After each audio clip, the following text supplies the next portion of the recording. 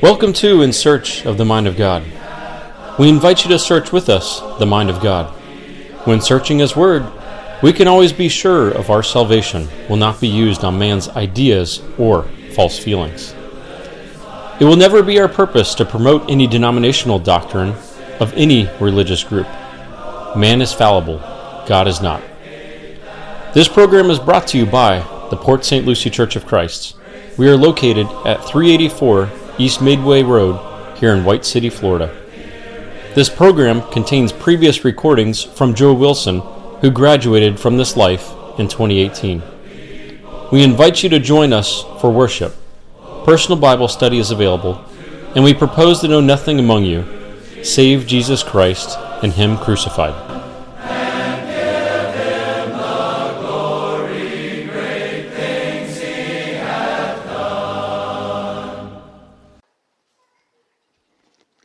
There's a lot of times that I hear people tell me about how they love God. And I don't ever ask, but I've often wondered, do they know what God loved? There's a lot of times that people tell me how much the Lord means to them. And every time I hear that, I just wonder if they ever have thought what means the most to the Lord. There are things that we all prize and have advantages of in the world in which we live. And for this, we spend our time and our efforts in trying to cause ourselves to have more enjoyment and satisfaction with them. But what about somebody who spends an eternity with those people whom He has prepared while eternity was still going before time began? And then you understand what God loved. Do I have the right place or value when I try to determine how a man prizes a possession? What he thinks of his wife or his children? Do I really understand that man if I do not know what it would be that he would give all that he possessed to have? No emotional response is that is needed. This is a calculated response. It is something that is determined beforehand. And because of that, it causes me to have more insight on this individual than I ever had before. So I ask you this question. What is it that God loved? What is it that He wanted? What is it that He calculated that it would cost Him His life to establish? And did He do it as an emotional response, or did He do it as something that was prepared from the foundations of the world? And then I'm going to understand a little bit more about God. In the East, people often hid their treasures by burial in the earth. They had no vaults or banks. And if you understand that, when a man possessed great value and great wealth, he would bury that treasure when he died. The family would not know a lot of times where it was buried. And therefore, they would have a difference of understanding than we do when it comes to treasure and what it is. There have been times that I have read about, and you and I can understand, that if a man went out and buried his treasure and his sons did not know where it was buried, as time would go by, they would sell that piece of property in which that treasure was buried, and they would lose. all that their father had possessed.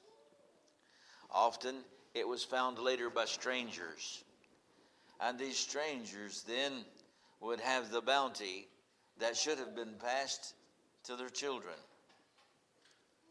Why this was done and the security that this gave the older people was so that their children would not rise up and kill them and take that by force, which would be left.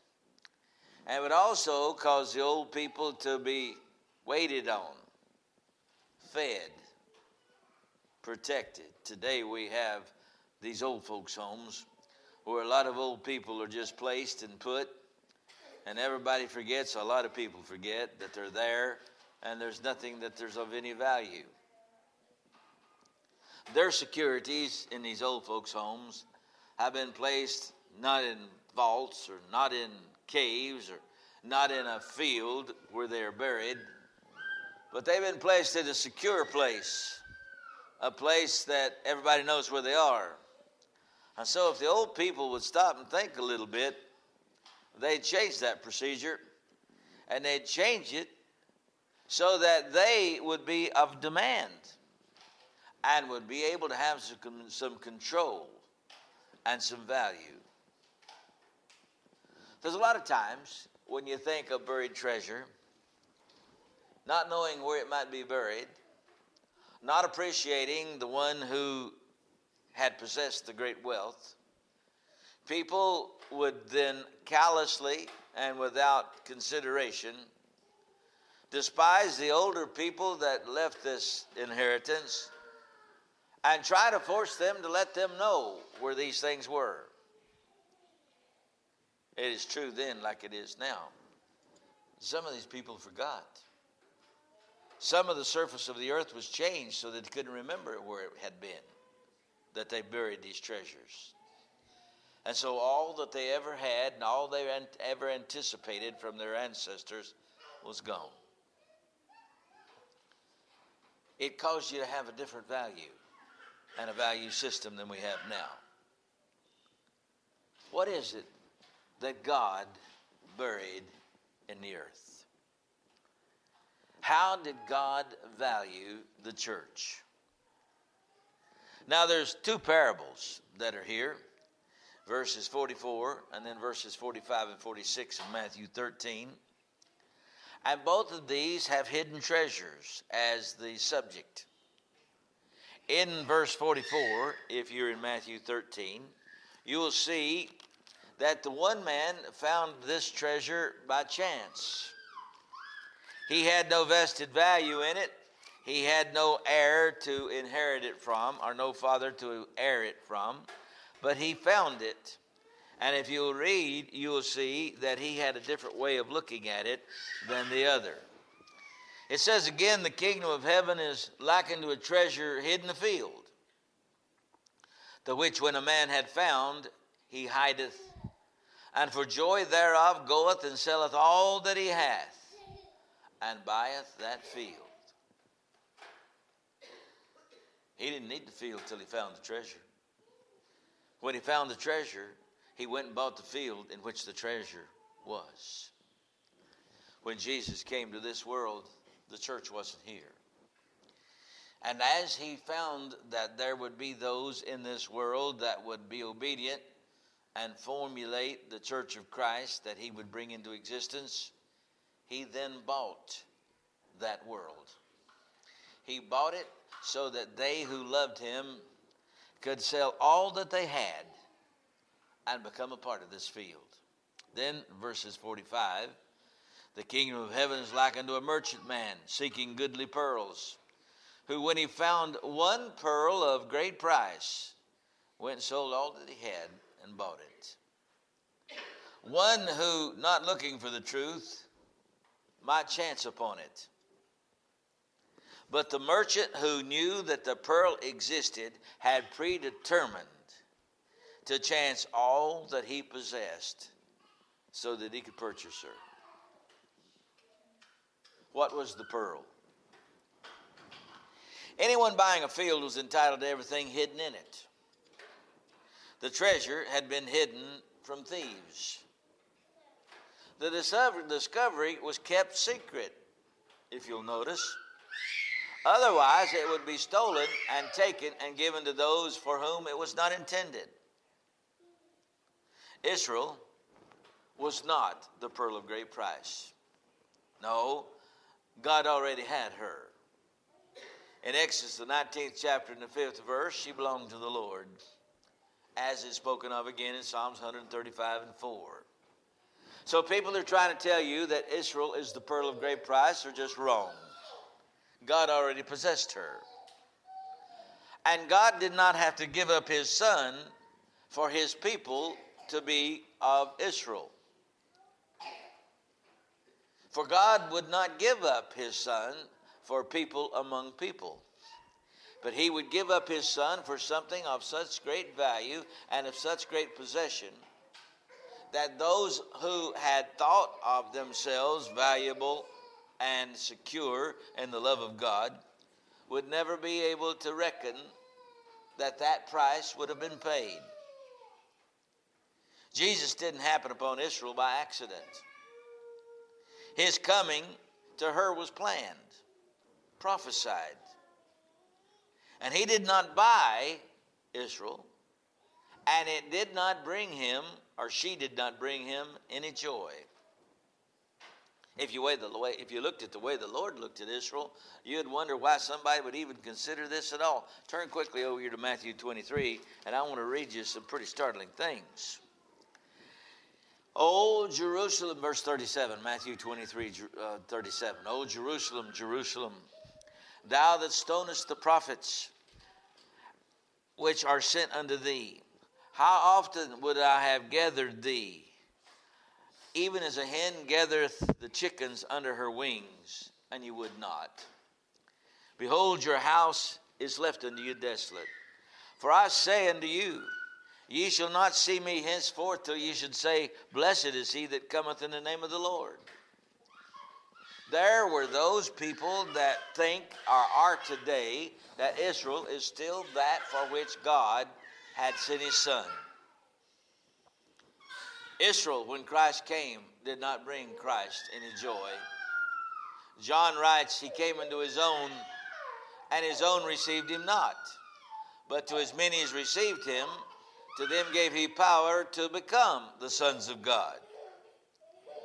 So for people to think that Israel is the pearl of great price is to be far off base.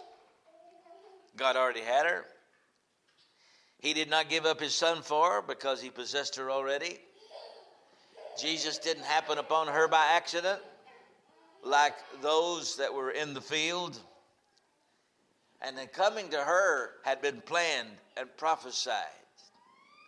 So when we try to let on like this as Israel, there is nothing that fits the parable that is given. Oh, but what about the church? The church, as far as we know in the mind of God, exceeds any worth known to man. In Acts 20 and 28, Paul told the elders at Ephesus that Jesus purchased the church of God with his own blood.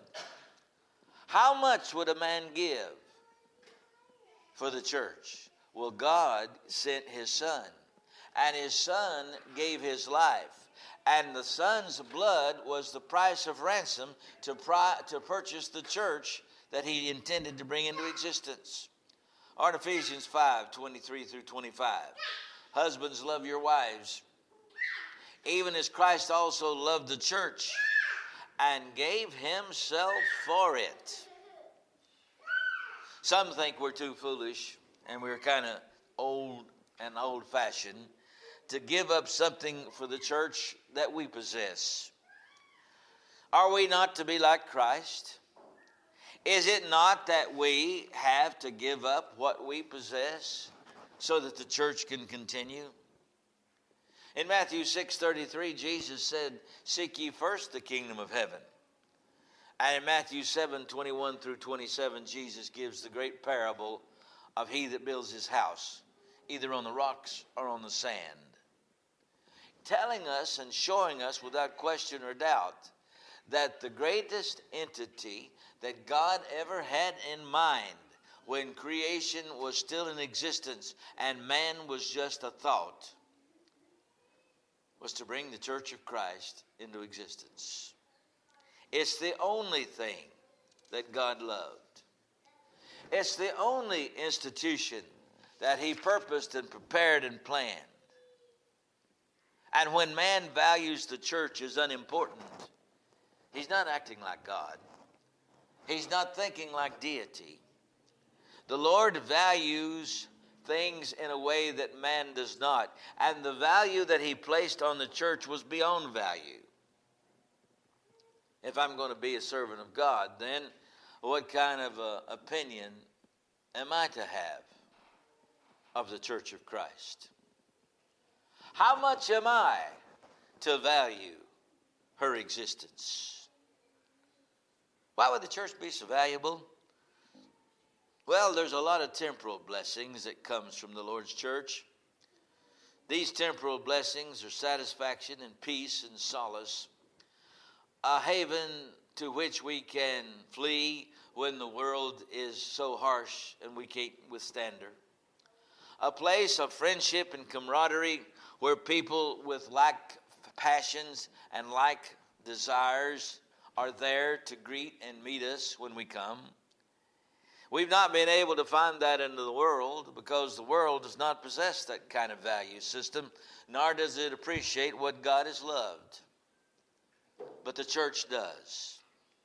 So the Bible teaches that the church gives us spiritual blessings. These are blessings beyond those physical things that the world can provide. And these spiritual blessings are they which spiritual people desire. A lot of people don't desire spiritual blessings, and that's why they don't spend too much time in love with what God loved, the Church of Christ.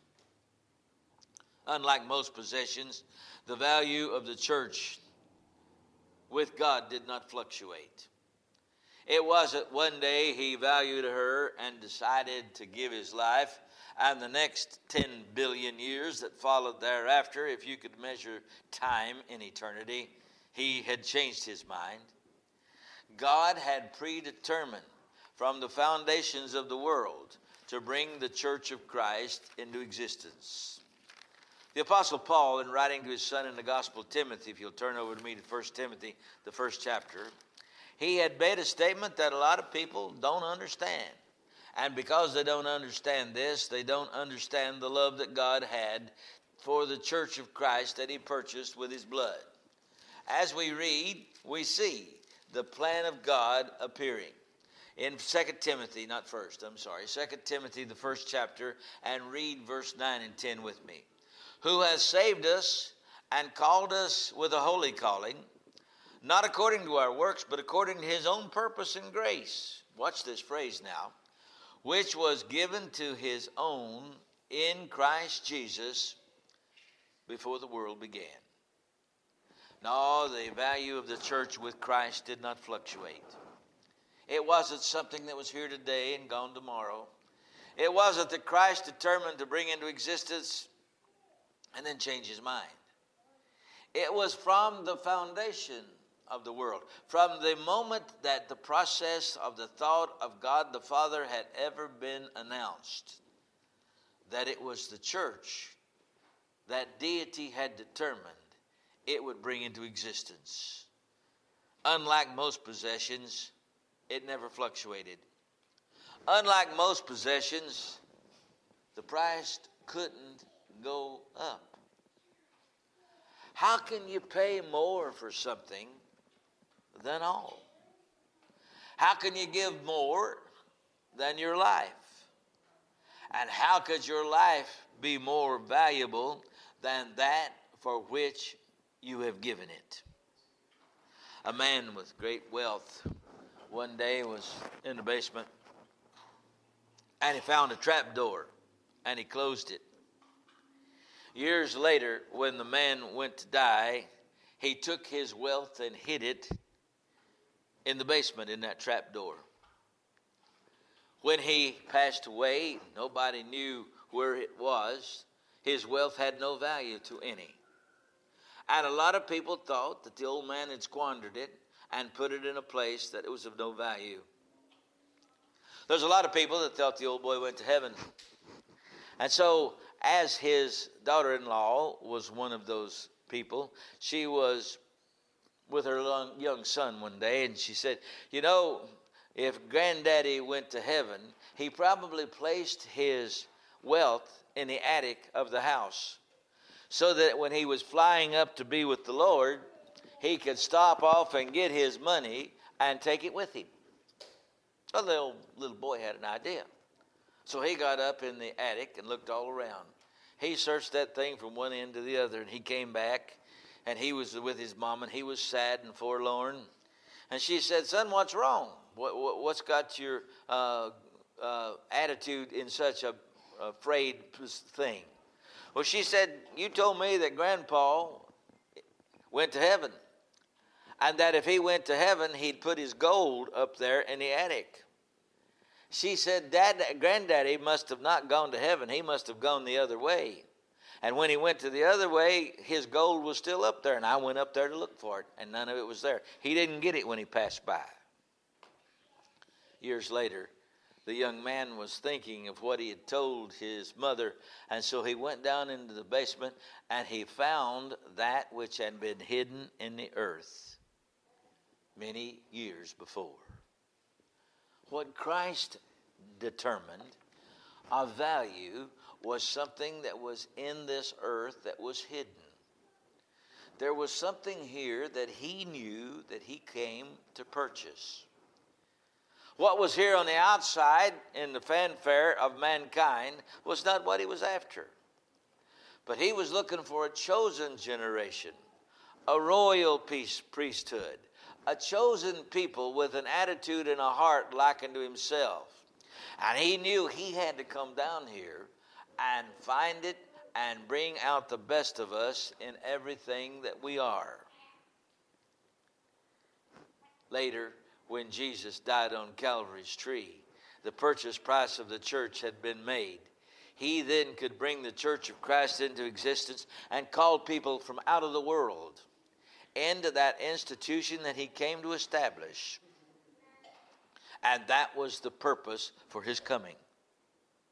Christ is that which explains the church, and the church is that which explains Christ. You see, in the book of 1 Timothy, while you're in the Timothy epistle, turn to 1 Timothy, the 4th chapter, and look with me in verse 8. You're going to see that this truth is taught. Listen. For bodily exercise profiteth little, but godliness is profitable in all things, having the promise of the life that now is, and of that which is to come. And if you look in 2 Timothy 4, 6 through 8, you'll see that Paul told Timothy something else.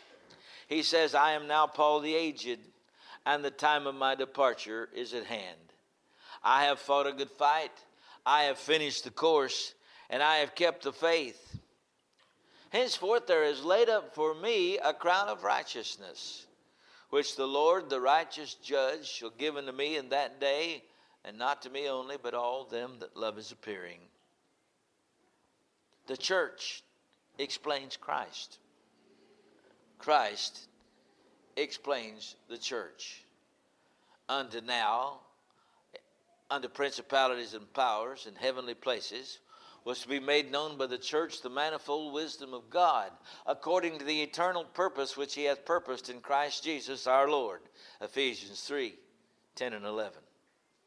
It was the church that was to make man available to God as forgiveness of sin could be brought into existence. It was the church that was to show that God loved. It's the church that explains God. And there's a verse of Scripture. Turn with me to the book of Ephesians, the 1st chapter, and the 21st and 22nd verses. You'll see that the church was the entirety, the all in all, the totality of everything that Christ is, was, and intended to be. Writing to the church of Christ at Ephesus, the Apostle Paul writes, far above all principalities and powers and might and dominion, and every name that is named, not only in this world, but also in the world that is to come, and hath put all things under his feet, and gave him to be head over all things to the church. Now watch this, which is his body, the fullness of him that filleth all in all. The entirety, the totality of purpose. It was the church that would be the medium for the forgiveness of sin. It would be the church that Christ would bring into existence that was an explanation of why he came. It was the church that brings comfort and joy in an unexplained world to those who cannot understand why God so loved it. But it brings a wealth that, unlike the wealth of the world, nothing can tarnish. Oh, there's great wealth and ruin lays all over the country. I look every once in a while to the pyramids in Egypt, and I wonder why those old boys spent so much time building those pyramids. Why would you want to spend 50 to 80 years on the earth and then spend all your loot to build you a place to bury your body, which is going to decay, and they could stop it in a sense, and then cover it with gold and think it would be the place that you would want as an epitaph to your existence, when all that had to be done was for the Roman Catholic Church to come along and strip the gold off the veneer of those pyramids, take it and use it in St. Peter's Basilica on the dome, and replace it with nothing. You see, when you're dead and gone, you can't control what happens. And somebody else can come and take what you have spent all of your life to build, as some of those pyramids did, and can take from you, and you can't stop it or do anything about it. Wealth, then, is not permanent. Not only is it not permanent, but it can tarnish. Great wealth may ruin people, as it has many. If you look at some of these sports characters that are playing around in the world today who think they're so great and the gift of God to the world, you'll find out that their life is ruined by all of that money and power and position that those sports give them. And what might have ordinarily been a tremendous individual who could do a lot of the good things for his wife and his family, after they've had 5 or 6 wives and 15 to 20 children, and in many divorce courts and lawyers that they could afford, they wind up as paupers with nothing to possess. We can't all attain great wealth, but we can all obey the gospel. And what Christ left on this world was something that would bless everybody that's involved in it. So what is it that God loved? Does he love you because you love the same thing he loves? Do you have the same heart and mind for value as he? Have you given up anything for the church? Or has it cost you nothing? Your wealth and your education, and your honor and your acceptance may be the same as it would be if you were in Christ. But there's a lot of people that have given all that up and are not even saved. So what does the church cost you? Christ not only found the pearl, he bought it. A lot of times I find people that I can teach the gospel of Christ, and they know and recognize this pearl of great price. They see what it is and the great value that it possesses. But they don't give up everything they've got to possess it. You know, this merchant in the 45th and 6th verses, this merchant already had other pearls. But you know what he did to buy this pearl of great price? He gave up the rest of them. He gave up all of them for one. Unfortunately, there's a lot of people that don't give up too much for the Lord, particularly if it's going to cost them a little. Some find the church with little effort, others seek it with a great deal of effort. Some are reared in it and grow up knowing about it. Some find it by chance. But some find it by great effort. Some find it because they've sought the truth over years. And they've learned to discriminate between truth and counterfeit religion. And it seems for them the value of the church is far greater than the people to whom it was handed on silver platters. So the Lord has got an institution that has made us to be the greatest thing that God had ever intended to bring into this world. And we treat it with complacency. We act as though it's not important because we've not given up anything for it. But the merchant, as is spoken of as Christ, sought it. Where one had dug up by chance, the other gave all that he had. And I have to ask you the question, and you know that I'm going to ask, who appreciated it the most? If you have to give up old friends or your old religion or your old ways, and if you decide that that's not worth your while, then you've decided that the church is not worth much. The merchant knew what he was looking for. And when he found it, he never stopped to try to Jew anybody down. He never tried to buy it cheaper. It looks to me like that he never questioned the price. And because he never questioned the price, he knew immediately what he was going to do at the moment he found it. He maybe had to give up family ties. He maybe had to give up land and territory. He may have had to give up a good job, an opportunity. Or he may have had to give up closeness and proximity to his job so that he could worship in a church to save his soul. What has cost you and I to be a part of the church? It cost God the life of his son. It cost Christ his life's blood. Is it unreasonable for God to expect us to give up something so that the church can continue to be? We value things by the price that we put on them. The price of our soul is worth what? The blood of Christ. The price of the church was the blood of Christ. Your soul and my soul is not worth the church.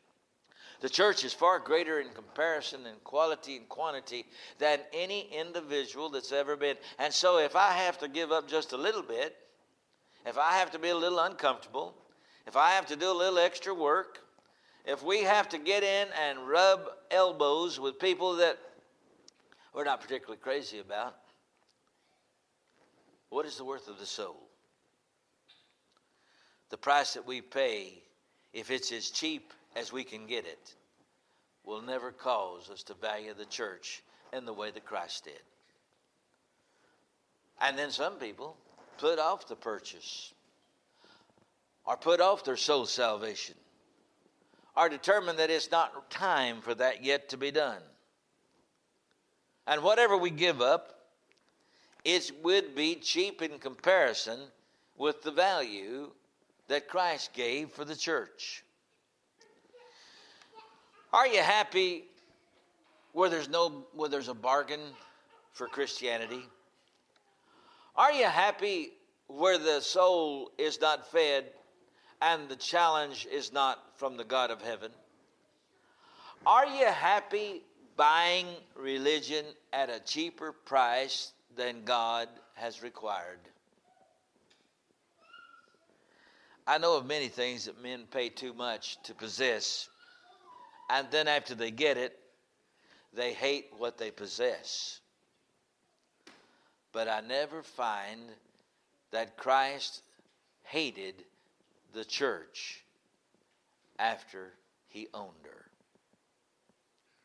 The intrinsic value, then, of what God has determined is the greatest possession that's ever been and ever will be, is something that he continues to love and will love through eternity without ceaseless ages.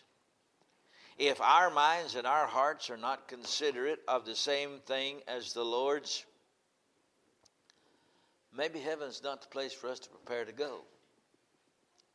If we feel like that we have to be in the big church with the big this and the big that instead of struggling to fight the good fight of faith, and maybe we think that it's just going to cost us too much to be a part of the family of God.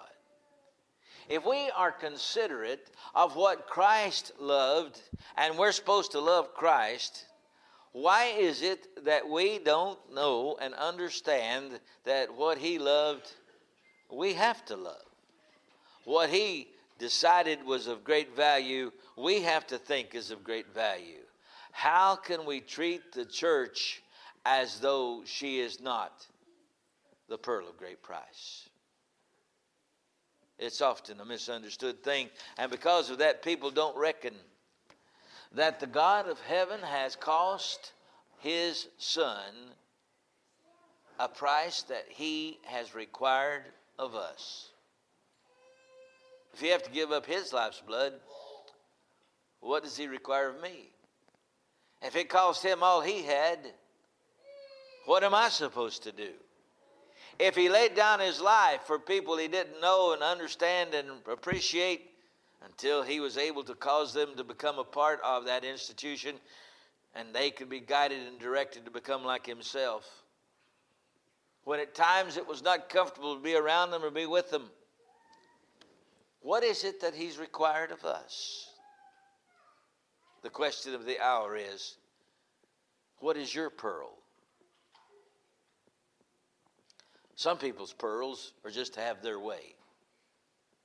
It doesn't matter as long as they get their way how things go. And of course, their way is like everything else. It changes and fluctuates. Is it that God has had His way with, or is it something that we want and we have determined? The pearl of great price presents us a great obstacle, and it causes us a great problem if we've not been prepared in our hearts and make the rest of our life determinant to find the pearl in our life that Jesus had in His and to love it as much as He did. There's a song that's written, if there's a higher place that I could lift you to, Lord, then I will lift you to that place. There's no realm, there's nothing in this world that I would stop to give to grant the church of Christ the place that you granted her in your life while you were here on the earth. See, it's a little different when we ask, what did God love? Instead of us trying to let on like that we love God and we've made the decision and we're the one that's done this and that. What did God love? What did He value? What did He make a reality? And if we love God, we're going to love the church as much as He. If you're not a member of the Church of Christ, Jesus commands, he that believeth and is baptized shall be saved. And He'll add you to that church once you're baptized into Christ for the remission of sins. And then we can live to spend eternity and go home to be with a bunch of people that have loved the church as much as Christ. Because there's one thing you can bet yourself as long as you live. There will be nobody in heaven that didn't love the church more than life. As we continue to grow the church and carry the legacy of Joe David Wilson, in this next segment, you will hear sermons from the current preachers here at the Port St. Lucie Church of Christ. Welcome to the Port St. Lucie Church of Christ. We are located at 384 East Midway Road, White City, Florida. I'm glad you're here with us tonight. And our reading earlier that we had read during our opening prayer was Romans chapter 5, verses 6 through 10. And that's what our sermon is going to be on tonight. When did Christ die for us? When did Christ die for you? And I don't mean historically. We all know that Christ died on the cross about 2,000 some odd years ago. When Christ died for you, what were you like? What kind of person were you? What kind of person did Christ die for? For the wealthy, the privileged, the righteous, or the religious, the good, the bad, the ugly? Paul states in Romans chapter 5 and verse 6, "For yet we were without strength, that we were powerless. In due time, Christ died for the ungodly." And also, Paul also states, "And that God sent Christ in the fullness of time." In Galatians chapter 4 and verse 4 and 5, "But when the fullness of time was come, God sent forth his Son, made of a woman, and made under the law." In verse 5, "To redeem them that were under the law, that we might receive the adoptions of sons." When we say Christ came in the fullness of time, we mean that Christ's coming was the central event in all of human history. All prior time looked forward to this event, which was Christ's death. And all time following looks back to it. God sent his Son at the perfect time, the time that he, God, had appointed before all time had begun, before the world was formed, before man. That is about as far back as I can go. Before time, Christ and God decided that when the time had fully come, God would send his Son. There are a few ways that we should understand the term "at just the right time." In Romans chapter 5, the right time was when we were powerless, when we were ungodly, and when we were sinners and the enemies of God. This was just the right time. And just, why is that? First, because we were at our deepest point of need, whether we realized it or not. If Christ would have waited for us to improve ourselves, well, he would still be waiting. If Christ had waited until we got our lives all pulled or put back together or put together, if he had waited until we had learned to resist sin and follow God's law perfectly, Christ would have never had to have died. Therefore, his death would have not been necessary then. This is God's Son, his only Son, in John 3:16, "For God so loved the world," the church, "that he gave his one and only Son, that whoever believes in him shall not perish, but have everlasting life." What were we like when Christ died for us? Christ died for us, first of all, when we were powerless. In Romans chapter 5 and verse 6 says, "When we were still powerless, Christ died for the ungodly." The word "powerless" in this verse is a word that means without strength. It can also mean that we were sick or that we were weak. In Matthew chapter 26 and verse 41, "To watch and pray that ye enter not into temptation. The spirit indeed is willing, but the flesh is weak." It's not that we were physically weak, but rather we were spiritually weak. We were powerless to resist sin, and we were powerless to do right. We were powerless to help ourselves spiritually. Paul puts it this way in the book of Ephesians: "God, who is rich in mercy, made us alive with Christ, even when we were dead in transgressions," that is sin. "It is by grace," which is God's love, "you have been saved." In Ephesians chapter 2 and verse 5, and you can't get more powerless than being dead. The cross was not only a demonstration of Christ's love for us, it was also a demonstration of God the Father's love. And some people have the misplaced idea that God was the one who was mad at us because of our sin, and it was Jesus who loved us so much that he came to die on the cross for us. But in Romans chapter 5 and verse 8 tells us that Jesus' death on the cross was a demonstration of God's love for us. God the Father willingly sent his only Son, whom he loved dearly, to die on the cross for man's sins. Now, how did God show his love for us? Not just that Christ died for us, but Christ died for us while we were still sinners. Christ, the perfect, the sinless, the spotless Lamb of God, died for man.